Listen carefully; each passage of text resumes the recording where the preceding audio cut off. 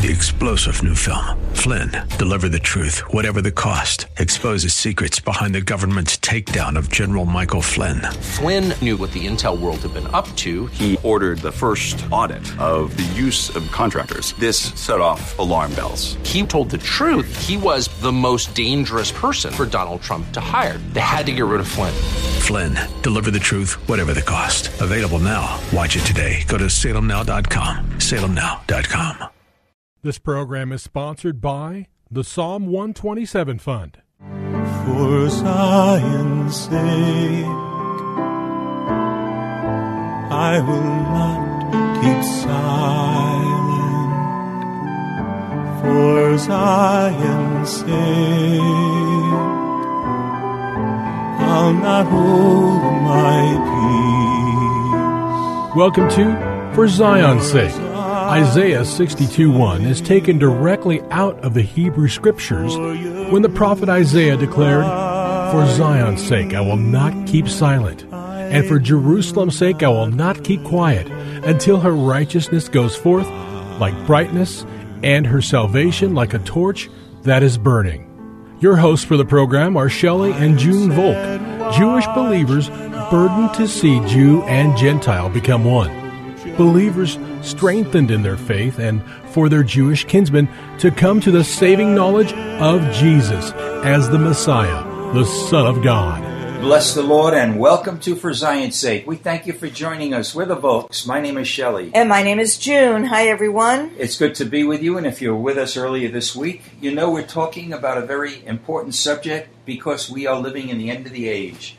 And that is that we need to be men and women who are led and sustained by the power of the Holy Spirit to be a distinctly different kind of people from the rest of the world, and we have to be the strength in the very end of the days.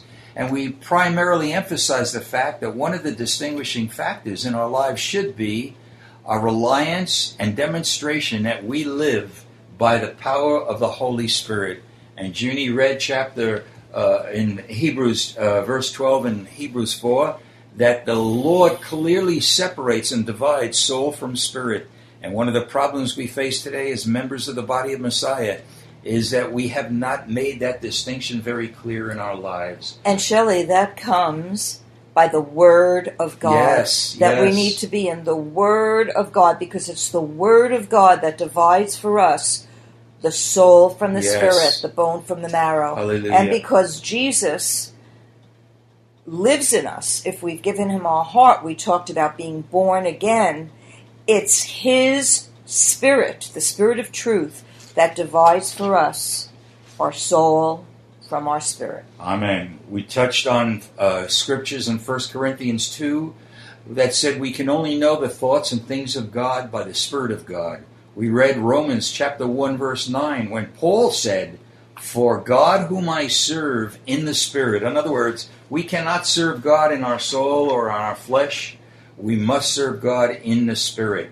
Romans 7:6, we read, "We serve in newness of the Spirit, not in the oldness of the letter." So there's a number of scriptures. We also included 1 Corinthians 6:17, Romans 6:6. We spoke yesterday about 1 Peter 1:3.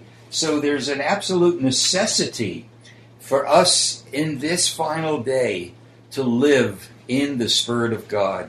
And we need to realize, Junie, that since the fall in the Garden of Eden, nothing else is intended for man's salvation but a new birth into the divine life.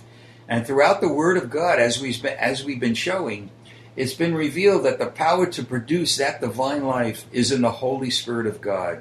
And yet, the same power that brought us into this new life, into this new nature, is so often and quickly neglected, and we resort to our own strength, our own intelligence, or our logic to try to live that divine life. And it's impossible. There's nothing wrong with intelligence or academic knowledge, but neither of them will lead us into a newness of life. So what actually is God calling us? How is God calling us to live? Really, our life is in the Messiah, him living his resurrected life in us, and through the power of the Holy Spirit. If you take away the inspiration of the Holy Spirit, There's not an act or word that can bring forth anything that is godly or divine. We can only offer that which we have received in the Spirit.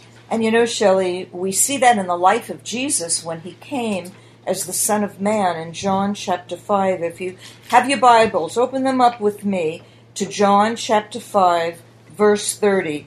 And this is Jesus speaking, so it's very powerful. I can do nothing of my own initiative. As I hear, I judge, and my judgment is just because I do not seek my own will, but the will of him who sent me. Wow. So we see here in the life of Jesus that he lived by the will of his Father in heaven. And the things that he knew and saw in heaven were the things that he lived. And Jesus also told us, Shelley, that after his resurrection, he would send us the Spirit of truth. So if we're born again and we've given our heart and life to Jesus, the Spirit of truth dwells within us.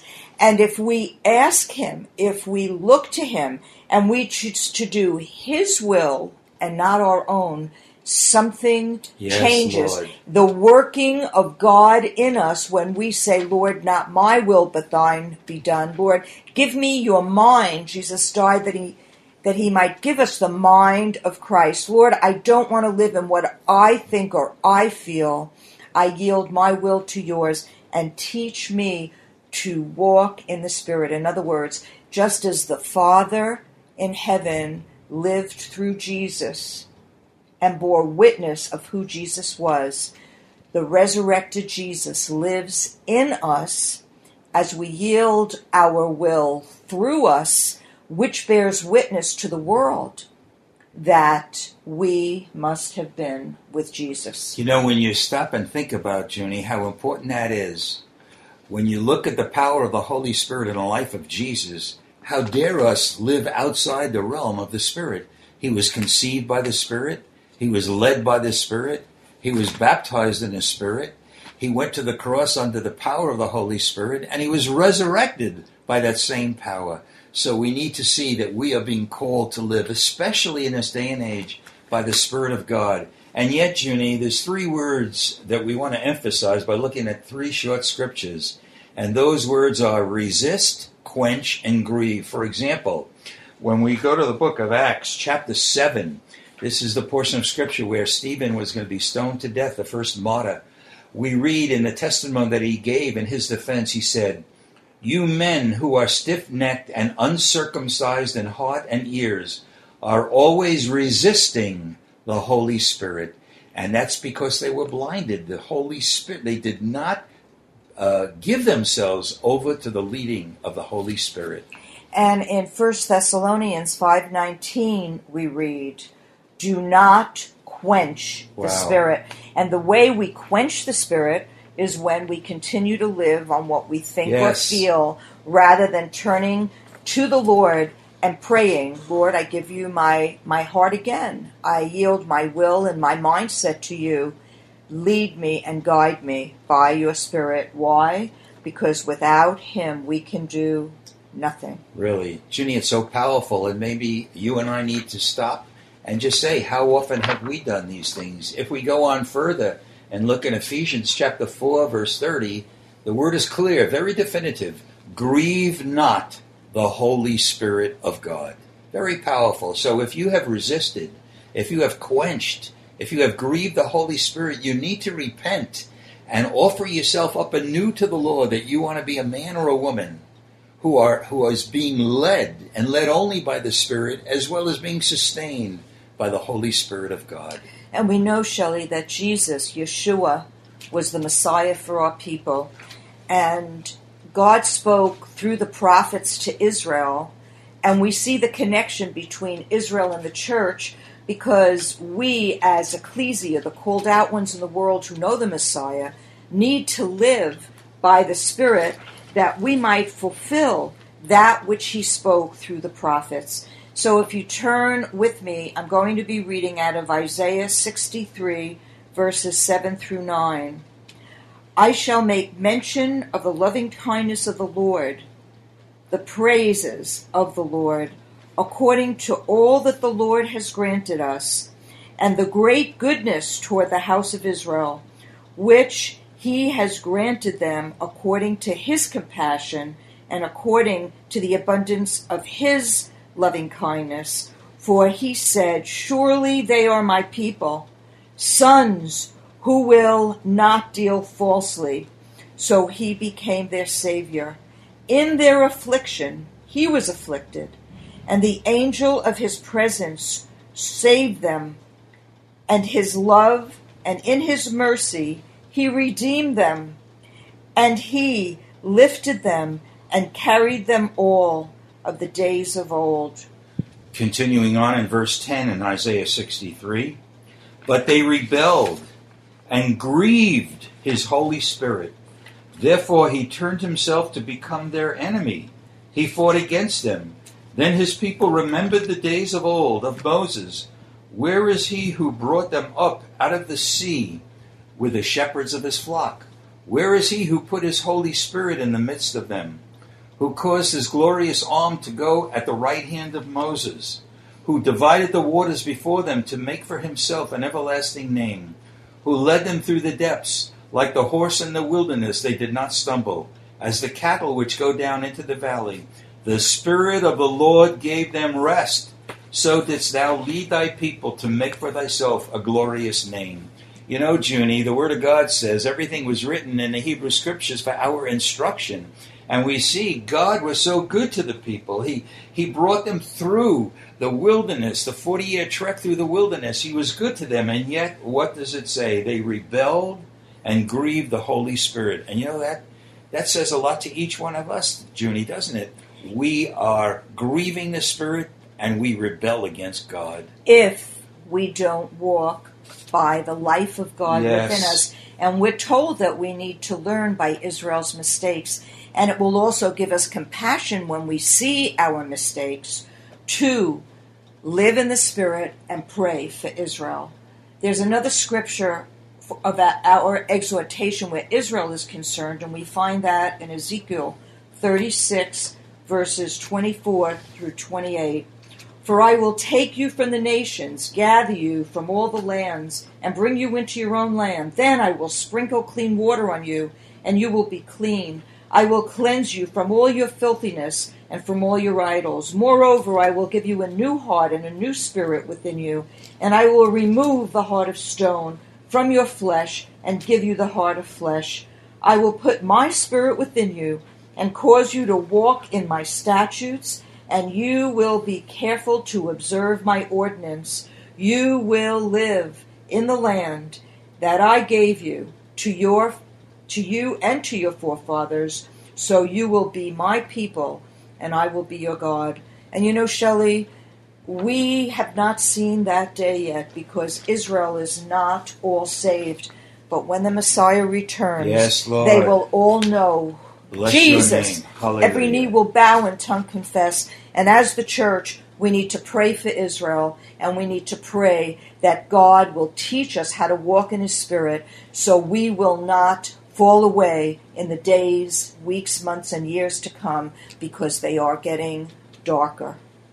Father, we thank you for alerting us in these, the final days of this age, to be men and women who live and move and have their being in you by living in and through the power of the Holy Spirit. Yes, Lord. And thank you that Israel will be redeemed. Yes. And part of that redemption is having the Holy Spirit of God dwell in them and be a blessing to God and to all nations. And we pray for this in Jesus' holy name. Amen.